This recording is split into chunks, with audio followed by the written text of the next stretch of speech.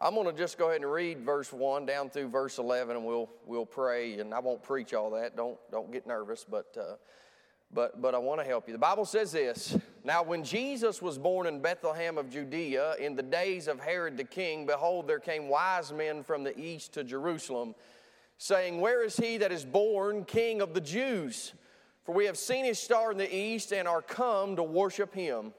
When Herod the king had heard these things, he was troubled, and all Jerusalem with him. And when he had gathered all the chief priests and scribes of the people together, he demanded of them where Christ should be born. And they said unto him, In Bethlehem of Judea, for thus it is written by the prophet, And thou, Bethlehem, in the land of Judah, art not the least among the princes of Judah, for out of thee shall come a governor that shall rule my people Israel. Then Herod, when he had privily called the wise men, inquired of them diligently what time the star appeared. And he sent them to Bethlehem and said, Go search diligently for the young child, and when you have found him, bring me word again, that I may come and worship him also. And when they had heard the king, they departed, and lo, the star, which they saw in the east, went before them till it came and stood over where the young child was. And when they saw the star, they rejoiced with exceeding great joy. Notice this here. And when they were coming to the house, they saw the young child with Mary his mother, and fell down and worshiped him. And notice this phrase right here. And when they had opened their treasures, they presented unto him gifts, gold and frankincense and myrrh. Let's pray. Lord, we come to you tonight. We're thankful to be in here. And Lord, just a great spirit in this place, Lord. Thank you for the choir and the touch you had on them tonight. And Lord, we're just glad for you, Jesus. We're just glad that you came, Lord, and you saved us, and we appreciate you, Lord. And I pray if there's one here tonight that's never been born again, that doesn't know you in pardon and forgiveness of sins, Lord, I pray, they'll call on you. You are wonderful, Lord. There's no doubt about that, and we need you tonight.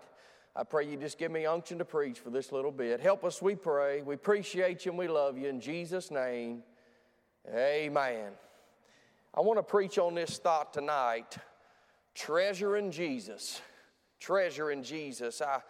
I got this from an old preacher years ago. He read this, just a great man of God, but he read this from a Christmas card one time in a revival, and I've never forgot it when I thought about this, but he read it this, and he said, if man's greatest need was pleasure, God would have sent us an entertainer.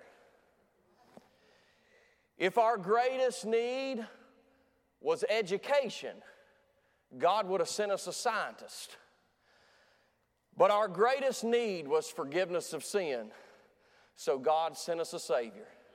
And I'm thankful tonight for the Savior that He sent. And as we come to this passage, I thought men throughout time have went to great lengths.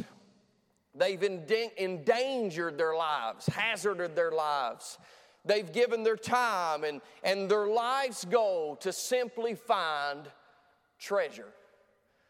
There's a whole account, I'm not recommending them, but they're out there. There's a whole genre of films that are made for someone pursuing after treasure, looking for that which is lost to be found. And I've read documentaries. I watched one a while back here on YouTube, and this guy, some Indian man had told him about this treasure that was buried on this island off of California. And this man went, and literally he spent the rest of his life, he died on this island searching for that treasure that was there and never found it. And I think about all these things, that how men will go to seek out treasure.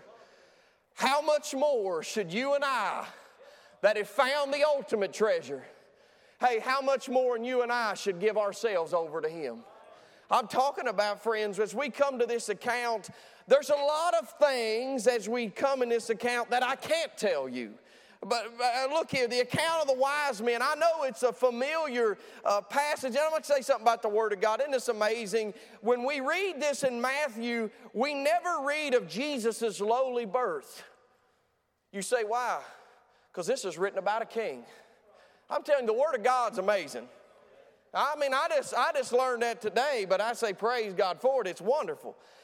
But thinking about this, as we come to this account, we find here that these wise men were coming to see Jesus, the King of the Jews, the Savior of the world. And it tells us some things about these men which we can apply to our lives and look in our lives, but it doesn't tell us everything. We can still glean and grow. I say we don't have to know everything about this account, but we can still find help from this account.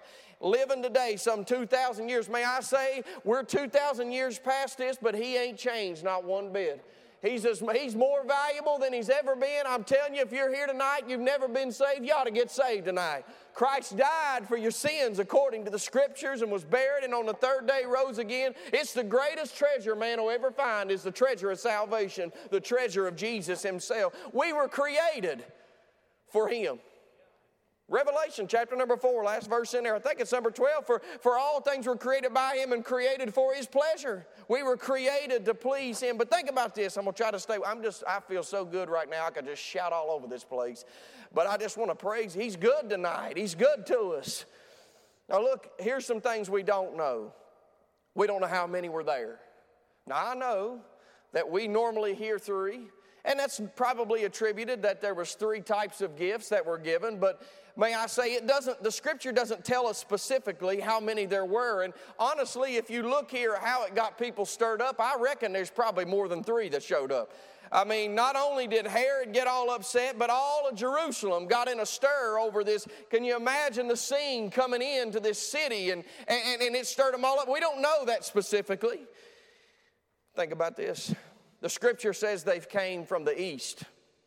Now, I've read after different commentators and things, and there's various opinions on where they came from, but here's what I know. It was east of Jerusalem. That's all I know. We don't even know their names. They were called wise men because that comes from the Greek word magi, which is a reference to general wisdom. Some say they were scientists, things like that. Some say they were royalty, but we don't even know these men's names. We don't even know the exact age of Jesus when he came. We don't know. He was a young child. We know that the Scripture tells us. I know it's portrayed in the thing, but they weren't there the night that he was born. That's not accurate. Now, I mean, I don't knock it, but I mean, we got a nativity at home, and it comes with the wise men, and we'll set it out there. But I mean, it's a pretty. They did come. They just weren't there the night he was born. And they came when he was still a young child, and maybe 2 years old, around there, somewhere in there. But there's a lot of things we don't know. But here's what we do know. He's worth treasuring.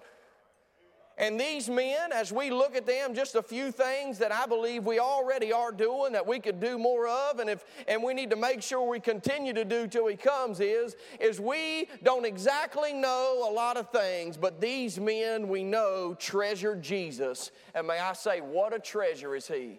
I'm talking about what a value. The Bible tells us over in 2 Corinthians 9:15, it says, and thanks be unto God for his unspeakable gift. Can I say something to you tonight? We will spend eternity with I don't know if we'll speak English, if we'll speak Hebrew. I don't know what language we'll speak here, but I'll know what it is, and I'll say, it'll be the first time in my life I'll ever pronounce something correctly all the time. Thank God for a perfect salvation. It'll help my grammar. Praise God. I don't know what language we'll speak, but let me say something to you. There won't be enough adjectives in it. There won't be enough things that we can say for eternity. We will praise him. We will adore him. We will worship him. And just when we think we get there, we'll find out eternity keeps on going on. We got much more to do. We can never, when it says unspeakable gift, it doesn't mean we can't say anything about it. It means there's not enough that you and I can say about Jesus. He's wonderful. As the song sung, he's wonderful. But I want to look at these men here and look at 3 things in their lives I believe we can pull and apply to ours and keep doing in ours. The first thing is I want you to see their hunger to worship. Now, as they come on the scene here, we don't know anything about their past, and we don't even know where they come from except from the east, but they come to the scene and they show up in Jerusalem. Now, it's interesting. Now, listen, they didn't immediately show up in Bethlehem. They showed up in Jerusalem, and I like this. One commentator said, you say, why did they show up in Jerusalem? Well, they expected a king to be there. And may I say, he's going to reign there one day. He's going to reign on the throne in Jerusalem. There is a king there. But what we see, they came from the east to Jerusalem. But what we can see in this passage of Scripture is we can see a hunger or desire in their actions to treasure Jesus. I'm talking about, I don't know the distance from where they came to the east, but here's what I know. They came to Jerusalem, and then they went on to Bethlehem, which is about a 7-mile journey, if I understand it correctly. But what they did was they made an effort to worship Him. There's a hunger there. You think about this. Think about just heading out. I'm not talking about getting on the interstate. I mean, that makes me nervous enough, getting on the interstate and heading to a place I've never been. You know, people don't breathe in my car till we get settled into the destination. I can't imagine settling out on a camel or a donkey and listen to me, and carrying treasures, carrying valuables, and heading out to a place we have no idea if they've never been there. I don't know if they headed in the daytime, they headed in the night, but they headed out to a city they'd never been. And I think about all of the effort that they made. They could have traveled hundreds of miles for all that we know. But we do know this, they came. I'm unsure of the distance, but here's what I'm sure of. I'm sure of their desire. May I say something to you? If we're treasuring Him, listen to me, the desire will be apparent in our life. We ought to think about how wonderful that He is, how much that we ought to have a hunger to want to seek Him out. This is what they did. They went to this place, they sought Him out and desired that they could worship Him. That was their purpose. When they showed up, they said, hey, where is He, King of the Jews? I want to talk about that in a second, but notice they stated their purpose. They said, we've seen His star. May I say, it's all about Him. All this is about Him. But He said, we are come to worship Him. Their hearts were hungry. Their hearts were desirous to worship the King, to worship the Lord Jesus Christ. May I say, we can grab that from them. We ought to have that, and we do got that here. It was good in here tonight. Y'all, praise God, it was good in here tonight. But listen, we ought to desire Him. I think this is interesting. We're not talking about the Jews here. We're talking about people that were outside of the province of God. Outside Gentiles like you and I. Think we ought to just shout right there for a second. You don't even have to know what a Gentile is, but just know this, we getting in because of what Jesus done for us at Calvary. Praise God for that. But they called Him King of the Jews. So why is that interesting? Well, they're not Jews. They didn't even have the oracles of the Word of God. But somewhere in a far country, in a far land, someone talked about a king that was to be born. One that was the Ancient of the Days, one that was everlasting to everlasting, one that was going to come and be the King and the Savior of the world. And may I say that got in their heart, the Scripture got in their heart. They sought Him out from the Scripture. They didn't know everything about Him, but what they heard from the Word of God, by the word of mouth of someone, you think about all the trade and things come through. It's amazing. Can I say something to you? I believe with all my heart, anybody wanting to get saved, God will get them to the place where they can get saved. And these men, they may not know very much about anything, but you can see the hand of God moving to get them right where the treasure was, right where the Savior was. And listen, I'm telling you, friends, they sought Him out from the Scripture. Listen, we ought to have a desire to know more about Him. They weren't just satisfied, although it's an amazing thing to call Him the King of the Jews, because that He is. But can I say, He's even more than the King of the Jews? The Bible tells us, if you'll keep reading, that He's the King of kings and the Lord of lords. I'm telling you, we ought to seek Him out, to know Him more, to know more about Him. That's what they did here. They were hungered. After they heard some Scripture about Him, they said, we got to know this one. Think about this. Their desire was, they did not allow it to be quenched or turned off or to be put out. Think about this. They continued to seek Him. They came to Jerusalem. And when they got to Jerusalem, it's amazing how they run into probably the worst character you could run into. The man probably farthest from God in the place of Jerusalem was Herod himself. The man was a wicked man. But let me say something to you. Hey, Christ died for him just like He did us. But they ran into Herod, and they were looking for him. And think about this, Herod even knew this. Herod didn't know the answer, but he knew where he could find the answer to the one that was going to be born. They said, well, where is He? And he's trying to play this off, but I want you to think about this for a second. When they got there, they come to Herod. They could have just said, Herod could have said, no, we don't know, or I don't know, but here's what they did. They didn't stop. They didn't give up. They didn't say, well, we came to Jerusalem. Well, I came to church Sunday morning, that's enough. I was there Wednesday night. They said, where is he? Let me say something to you. They didn't travel all that way to get to Jerusalem and not find him. They weren't going to allow the circumstances or the things they run into. And I mean, I say something, we'll see the sovereign hand of God here in a second in operating in this. They weren't going to allow the desire that they had to worship him be quenched, to be put out, to be turned away. Can I say something to you? We ought not either. We may run into, listen, they come in this amazing, I was going to say something about this later, but they come into a place that weren't even interested. The Jews knew where he would be born. Why weren't they there?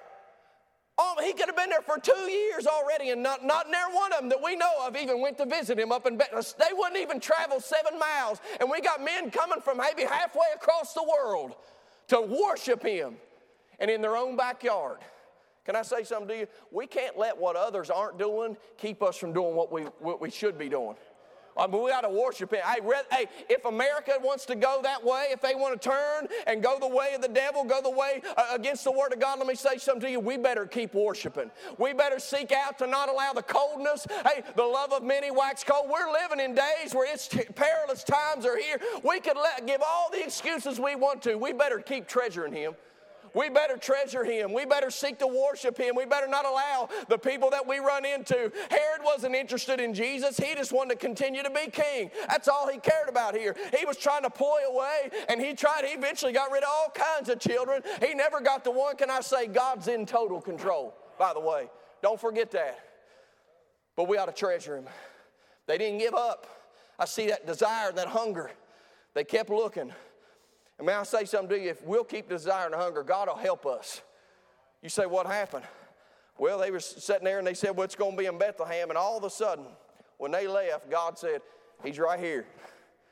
God with his big old finger, his star, he pointed their eyes right to that star and he said, right there. I'm talking about, friends, listen to me. If we'll seek him, we'll find him. If we'll have our desire towards him, he's going to help us. He'll strengthen us. And that's what he did right here. He sovereignly pointed them in the right. And when they saw the star, they got happy. I don't have a hanky. If I did, I'd get it out and throw it all over this place right now. I'm talking about they got it out and they started rejoicing. You know why? Because they knew that they would find him. Hey, that's the way we ought to be. Can I say there ought to be joy? There is joy in seeking Jesus. Seeking to get closer in our walk with the Lord. Now listen to me. God didn't save us to sit in these pews. He didn't save us to put money in the offering plate. Now, these are things that we do, but that's not the purpose of salvation. The purpose of salvation was that you and I could have a relationship with Almighty God. Our sins had separated us from God, but through what Jesus did at Calvary, in him shedding his blood and dying and raising again the third day, hey, paying the penalty for our sins, you and I can have a relationship with God. That's what God brought us here. Listen, why you see what is so important here, Jesus came so you and I could have that relationship with him. God treasures a relationship with you. Isn't that amazing?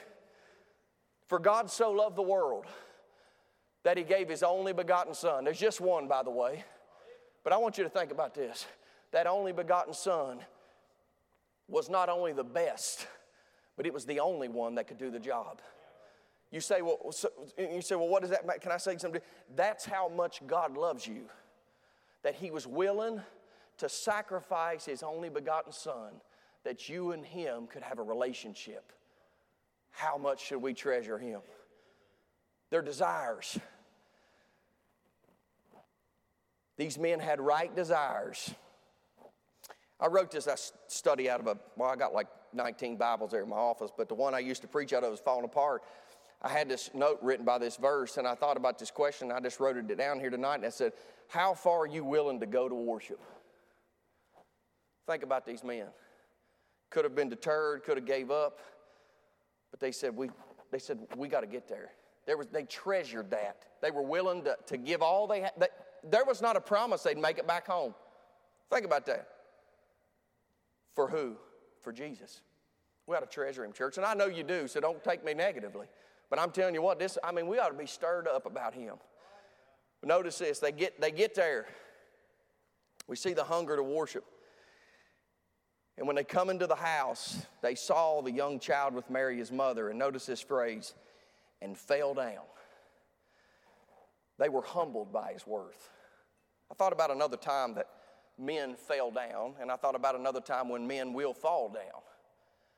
If you read over in the Gospel of John, when Jesus is in the garden and Judas comes with the band of, to arrest him.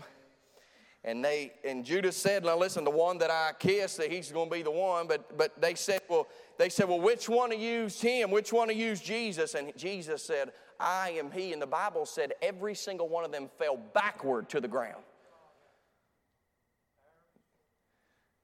And then I read another scripture that says, I'm going to just read it so I don't misquote it. Over in Philippians, talking about another time when men shall fall down. And it says, and being found in fashion as a man, he humbled himself and became obedient unto death, even the death of the cross. Wherefore God also hath highly exalted him and given him a name which is above every name, that at the name of Jesus every knee should bow. You say, what's happening there? Men's going to fall. But can I say something to you? We ought to just fall now. It's better to fall now than to fall later. But let me say something to you. You don't have to, isn't it amazing? I just stop for a second, just time out on this. I'm going to give a parenthetical statement. It's an amazing thing that God has allowed man to choose what he will do with God. That is, what is your life? Now, we don't control all aspects of our life. You didn't control when you was born. You don't control when you die. But you're going to control where you spend forever and who you'll spend forever. We look at it as heaven and hell, but can I say something to you? Really, it's this. It's without Christ or with Christ. Hell will be terrible, but the worst part of hell is not all the torment. It's that God's not there. Eternity without God is torment.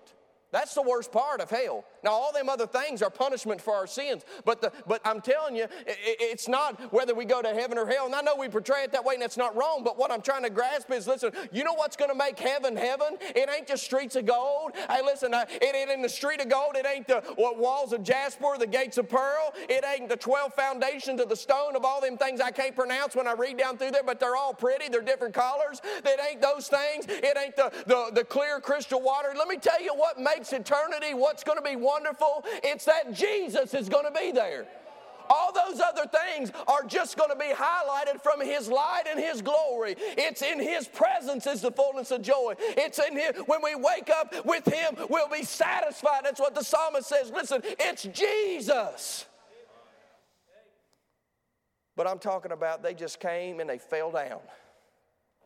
Now, to explain this, and I'm not going to stay here long, but the physical posture that they exhibited here is a picture of the humble heart. And may I say, they were humbled by his worth. And the natural man, who you and I are born, the nature that we have, one of the things that, if you go back to Genesis chapter number 3, one of the things that the devil tempted Eve with is he said, you should be like gods. That's pride. One of the three areas, you can go to 1 John and read it yourself, but one of the three areas, listen, all temptations fall into three areas, and one of them is the pride of life. We're naturally about ourselves. You don't have to build that into a kid. It's birthed into their nature that we get. I mean, they're just about ourselves. We do things that are better for ourselves. That's what we do. But can I say, humility is the opposite of that. It's the opposite of pride and boasting. You know what real humility is? It's a proper view of yourself in the sight of God. Really, when someone's prideful, they're no bigger. They just have the scope flipped around the wrong way, and they look bigger and appear bigger to themselves than they really are. You know that little thing, I don't know if it's still on the side view mirror. It used to be on the cars, that on the side view mirror, it'd say things may appear larger than they really are. Well, a lot of people have been looking in that mirror too long. Let me say something to you. It ain't that they're any better or anything like that. They just have the wrong perception of who they are. That's what pride does. It puffs a man up, makes him think he's bigger than himself. But we see here that humility, when they saw him, They saw his worth. You know why we humble ourselves before God? Because he's worthy. Oh, praise God, he's worthy. And may I say, as believers, we are to be humble. It's a character, I go back to Philippians 2, I'm not going to, but if you read there, Jesus humbled himself. He wasn't any less God. He just held back the glory that he had. If he wouldn't have, he couldn't have walked anywhere. He'd outshine the sun all the way around. Listen, he humbled himself. He was still God. He was still 100% man. I can't explain that, but that's what the Bible teaches us. But you know what he did? He came down here, took on the form of a servant. He was no less God, but he made himself that he could be and die in our place. Wow.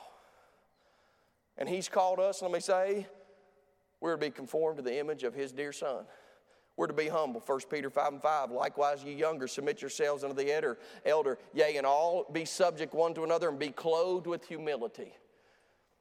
Colossians 3:12. Put on therefore as the elect of God, holy and beloved, bowels of mercy, kindness, humbleness of mind. Can I say, when we are right with God, our hearts will be humble. That's just all there is to it. And listen, you can bow down, but not have your heart bowed down. But if your heart's bowed down, your life will be too. I hope that made sense. Everybody else can see it, but that don't mean it is. But if it is here, you'll see it, and it'll be exhibited in the life. But God sees the heart. But let me say something to you. If we treasure him, we'll have no problem being humble. If we make him, and he is it, but if we just treasure him and all that he's worth, we'll humble ourselves before him. Humility is a requirement of being in the will of God, serving the Lord. We got to be humble. God resisteth the proud, but he giveth grace unto the humble. I'm almost done right here. I don't even know if I've preached 30 minutes. Y'all been praying all day, ain't you? Give you some gifts here in December. But I want you to think about this. This is the main part of it. Notice this. They honored his worth. This phrase right here it got me. After they had bowed down, and maybe they stayed bowed down, doesn't say they got up. They opened their treasures. Can you imagine the scene? I just think about my mind.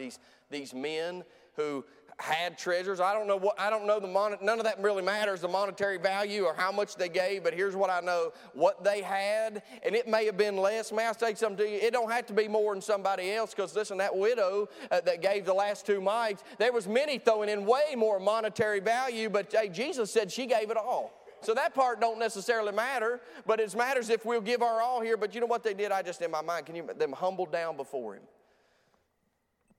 He's not even on the throne yet. Just a young child. And literally, I can just see them in my mind opening up the treasure boxes and presenting that to Christ. And in these treasures, what's particular about these treasures is they honor him in particular ways. And I think about this. This may be what each one had. I don't know how it worked out, but when they left, they brought a treasure, and maybe they all brought part of it, I don't know, but they purposed to bring particular things. The gifts were brought, and what they do is they picture Christ. Listen to me. He's all over every page of this book. I mean, every law, every ceremony, everything in the Old Testament is just a great big. I'm going to get one one day I'm going to get one. It's going to be 4 foot. I'm going to bring it up in the pulpit. I'm going to bring it up here, a big foam finger. And it's literally just going to point and say, it's him. He's the one. That's the Old Testament. That's the Old Testament. I don't even need to write it. That's what it is. It's telling us about Jesus. And you know what eternity will be? Listen, he never has to die again for our sin. He did that one time. But they'll have offerings and things. You say, why are they going to do that? What's the purpose of it? Because they're going to look back, and forever we'll look back and we'll say, it's him. He's the one. He did it all. That's what we'll do. We're just going to be pointing at him. The Old Testament looks ahead. The New Testament will point to what he's already done. And forever we'll treasure the King of Kings and the Lord of Lords. But they brought gold. Gold is a gift that's fit for a king. It pictures Christ being the king, not only of the Jews, but praise God, King of Kings and Lord of Lords. I don't know that they knew this, but God knew this. And that's really what matters right here. Listen, he knows everything, but notice this. Then they brought that frankincense. I like this in two ways. Frankincense was used in the Old Testament. I believe, I didn't look this up, so I'll have to look up afterwards, but I think it was used in the oil that was for the lamp. I think that was one of the 5 things. There was a couple words I can't pronounce. One of them was gum and different things, but go back there and check me out. But anyways, I know that it was used in the Old Testament in the temple and the tabernacle. It was used in the worship by the priest. So we could say 2 things. This frankincense could be a picture of Christ, our great high priest. I'm glad for Hebrews chapter number 4. Seeing then we have a great high priest. Thank God for that. I'm glad for that. Listen, we could see it that way, or we could also take it in the same way, and I don't think it's wrong in this, but that frankincense could also picture him and his deity. Because all of that frankincense and those things going up was the worship of the Lord. But either way you look at it, he is God and he's our great high priest. We ought to thank God for that. But it honored him. But look at this, that myrrh. Myrrh was used with death. What a strange gift. But it wasn't strange. I mean, normally when someone's born, you don't, bring things you would use when they're dying. But myrrh was associated with Christ's death. And may I say, Jesus came here to die. When he stood before Pilate and testified, for this end was I born. May I say, he came to give salvation. That's glory to God. He came so you and I could live and have eternal life.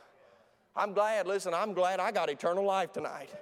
This is the whole reason we find this young child. You say, why is he here? He's here because you and I needed a Savior. You and I had a problem we could never fix. We had a nature we could never get rid of. We owed a penalty before God we could never erase. But God sent his only begotten Son, and he came down here, and he died, and he shed his precious, perfect blood as a lamb without blemish and without spot. He hung on the cross. He was beaten and battered. He got the worst of man. And then God rolled back the curtain. He brought the curtain down, and he suffered eternity for you and I.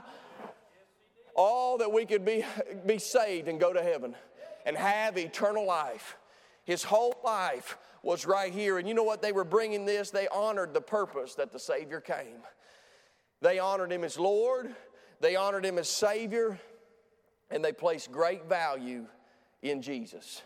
And may I say something to you tonight, church? Keep treasuring him. Let's not lose the desire. Listen, I don't know what's ahead. You don't either. We don't know what's ahead. We didn't know what was ahead 4 or 5 years ago, did we?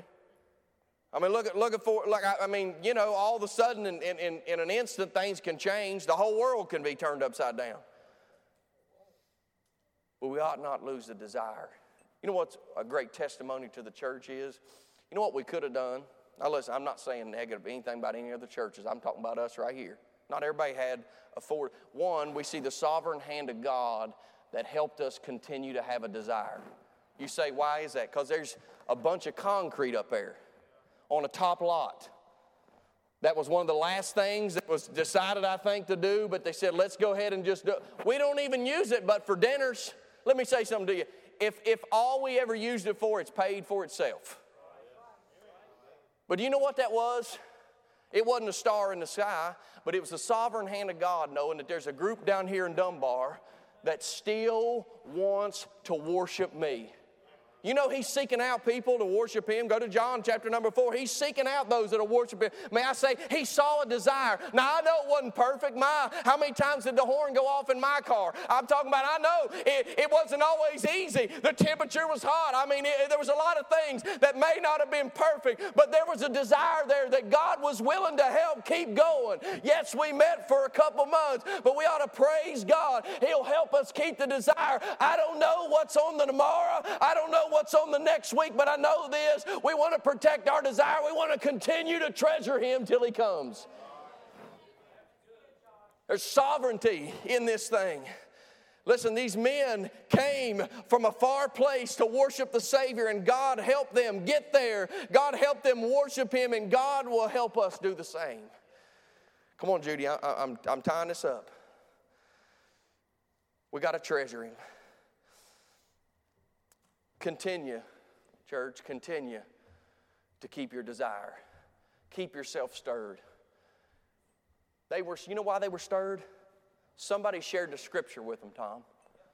Can I say something to you? If you're losing the desire to worship, how's your Bible? Is it open? Is it being read? Is it given time to? I'm telling you something.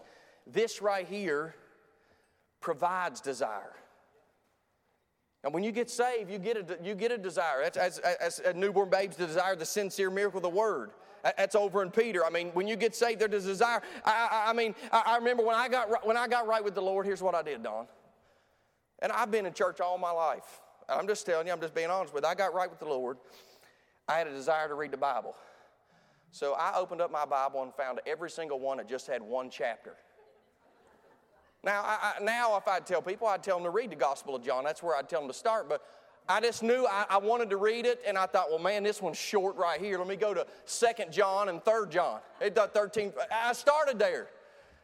But I'm telling you, the more that I read, I started getting to those other books. And I'm talking about it created a desire. Listen to me. God will help us keep a desire, but we ought to also cultivate a little bit. We got to work at it a little bit. We ought see Him as the most, He is, whether we see it or not. But I mean, if we'll just remember what He's done for us, take a quick, fresh look back to Calvary, all we can do is treasure Him, and we ought to do that. We ought to treasure, have that desire, but also that attitude. They humbled themselves. Listen to me. Stay humble. You want help in this thing, stay humble. Pride, when a man think he standeth, lest he fall. Let me say something to you. There is no place in your life that is ever safe if you got pride in there. God will humble you or let you fall over yourself. Stay humble. You know how we stay humble? Stay in the Scriptures. Keep a right perspective. That's all it is. The devil's really good of using it in certain ways. God will use you for something. One of the greatest, Tom, you may face this. It ain't always sometimes the dumb things that I've said that I've went home and cried about and wish I would have never said that from the pulpit because it sounded silly. Messed up my words or something. I've done that buku of times, okay? I could write a book on it. Some of the most dangerous moments that I've had, Tom, is when I've walked out of that pulpit and the devil was right there beside me and said, man, you knocked her out tonight. Church, you're doing good. There's nothing wrong with encouragement, so stay with me for a second. But one of the greatest things that we can find, the dangers that we face is thinking we can do this thing without Him. I don't care how much you study. I don't care how intelligent you are. I don't care how many workers we got. Let me say something to you, church. We can't do nothing without Jesus. And we need to continue our greatest strength is staying down on our knees, staying in the right, proper position. I believe God has a lot of things for us here, but if we're going to see Him get done, we're going to see Him down, prostrate before His face, seeking His hand and His help in this thing. They humbled themselves. They had the right attitude in worship. And if we have the right attitude, I ain't got to preach about actions. Our hearts will stay in a place of seeking Him, treasuring Him. Our actions will follow. We won't have to pump up. We won't have to do all these things. We won't have to, and there's nothing wrong with that. I'm just saying we won't have to do a lot of the things we're doing if we'll just have the right attitude. 2,000 years later, I don't know these men. Don't know the history. Nobody does. But I know this. They were wise in seeking Christ. And I'm going to take it from someone else that's already had this before me, but wise men still seek Christ. The wisest thing we can do is continue to treasure our Savior. Let's bow our heads tonight.